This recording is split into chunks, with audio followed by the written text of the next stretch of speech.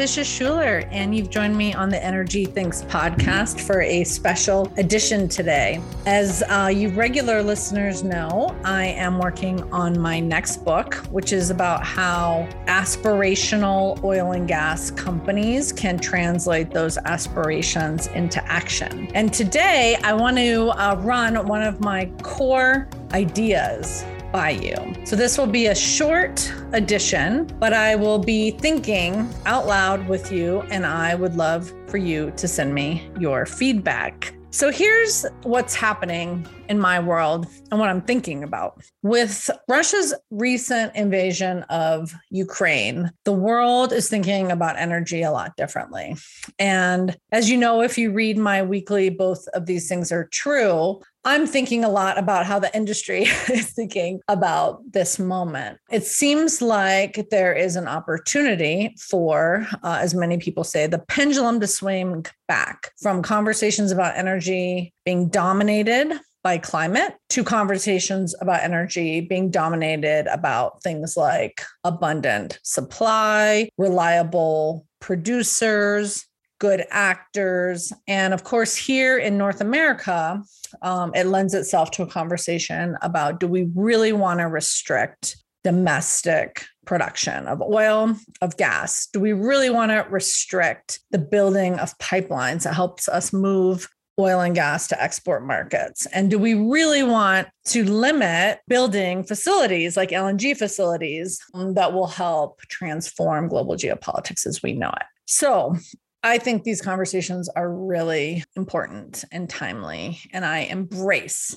the idea that we're now having them as a society. That said, I do not think this spells doom for those who do prioritize climate. And what I want to run by you is this idea of whether oil and gas companies and leaders need to stay on the energy transition trajectory. So what about those of you who don't think that we do? And there's not many of you who regularly listen to this podcast, but there are a few of you. And for those of you who are oil and gas employees or supporters who fully embrace industry's leadership and the energy transition, I invite you to think about your skeptical colleagues, those who would prefer that we start having conversations about energy security, abundance, affordability, and we table the energy transition or climate priority conversation. So here's what I'm thinking about. The reason that we as an oil and gas industry should continue our work, even at this moment, on energy transition leadership, is that we are all part of a directional change.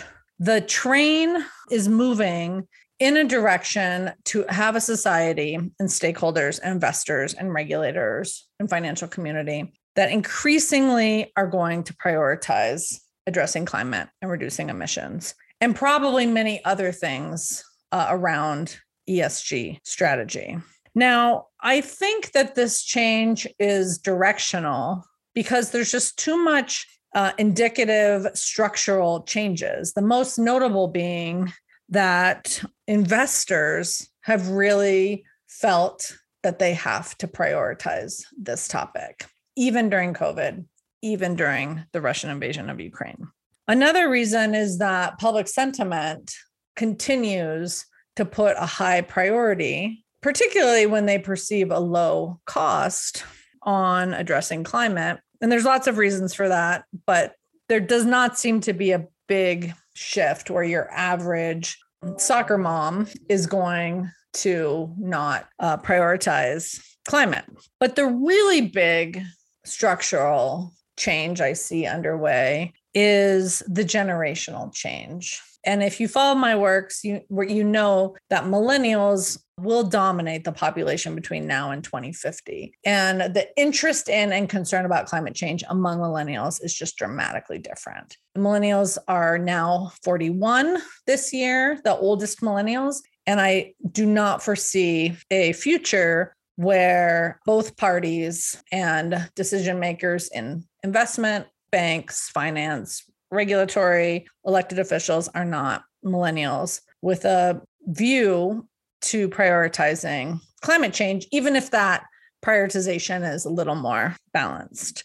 So I'm thinking that a lot of the cases I've made to skeptical oil and gas executives about why it's important to address climate in a straightforward manner and prioritize a leadership position in climate, I don't think any of those directional indicators have gone anywhere.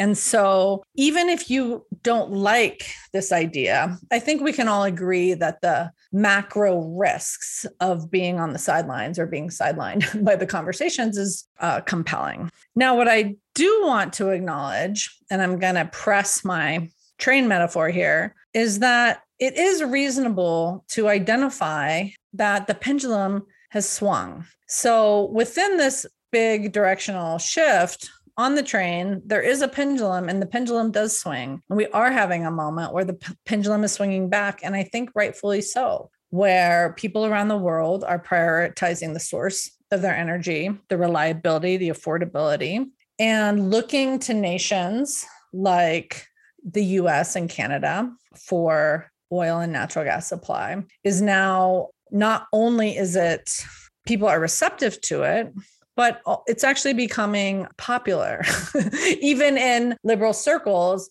because the virtue of undermining Russia's dominant position in the world in some markets is a higher virtue than the concerns about climate. So I enjoy this pendulum correction, and I embrace audience members and my colleagues and friends who are passionate that this pendulum swing should be permanent.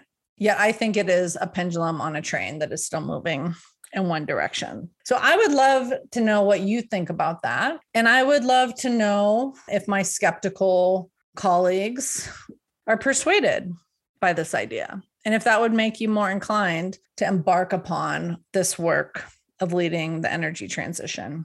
As many of you know, my passion for the oil and gas industry runs deep. My certainty that with our leadership, changes to climate are addressed faster, better, cheaper, more efficiently, with smaller environmental footprint. And so I not only embrace the need to address decarbonization, I embrace the idea that the oil and gas industry should lead that charge.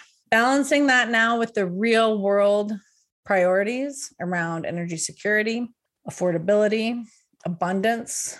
These are things that I have prioritized for a long time in the context of developing economies and energy diplomacy. I love it that we're having a conversation about these things. And I think it creates a moment where oil and gas industry leaders can and should say, yes, we can do both. We can produce the best, cleanest oil and gas in the United States and Canada, and we can build the infrastructure to export it around the world. And we can do so for the decades that it's going to be required. And we can do it while we continuously reduce our emissions footprint and work toward a zero carbon energy future. So I look forward to your thoughts on this idea.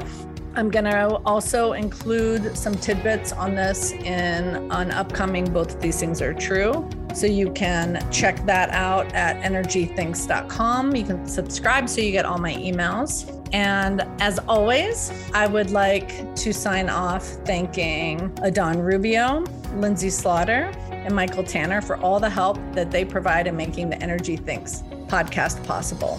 And I would like to wish you and yours happiness, prosperity, and good health. This is Tisha Schuler with Adamantine Energy. Thank you.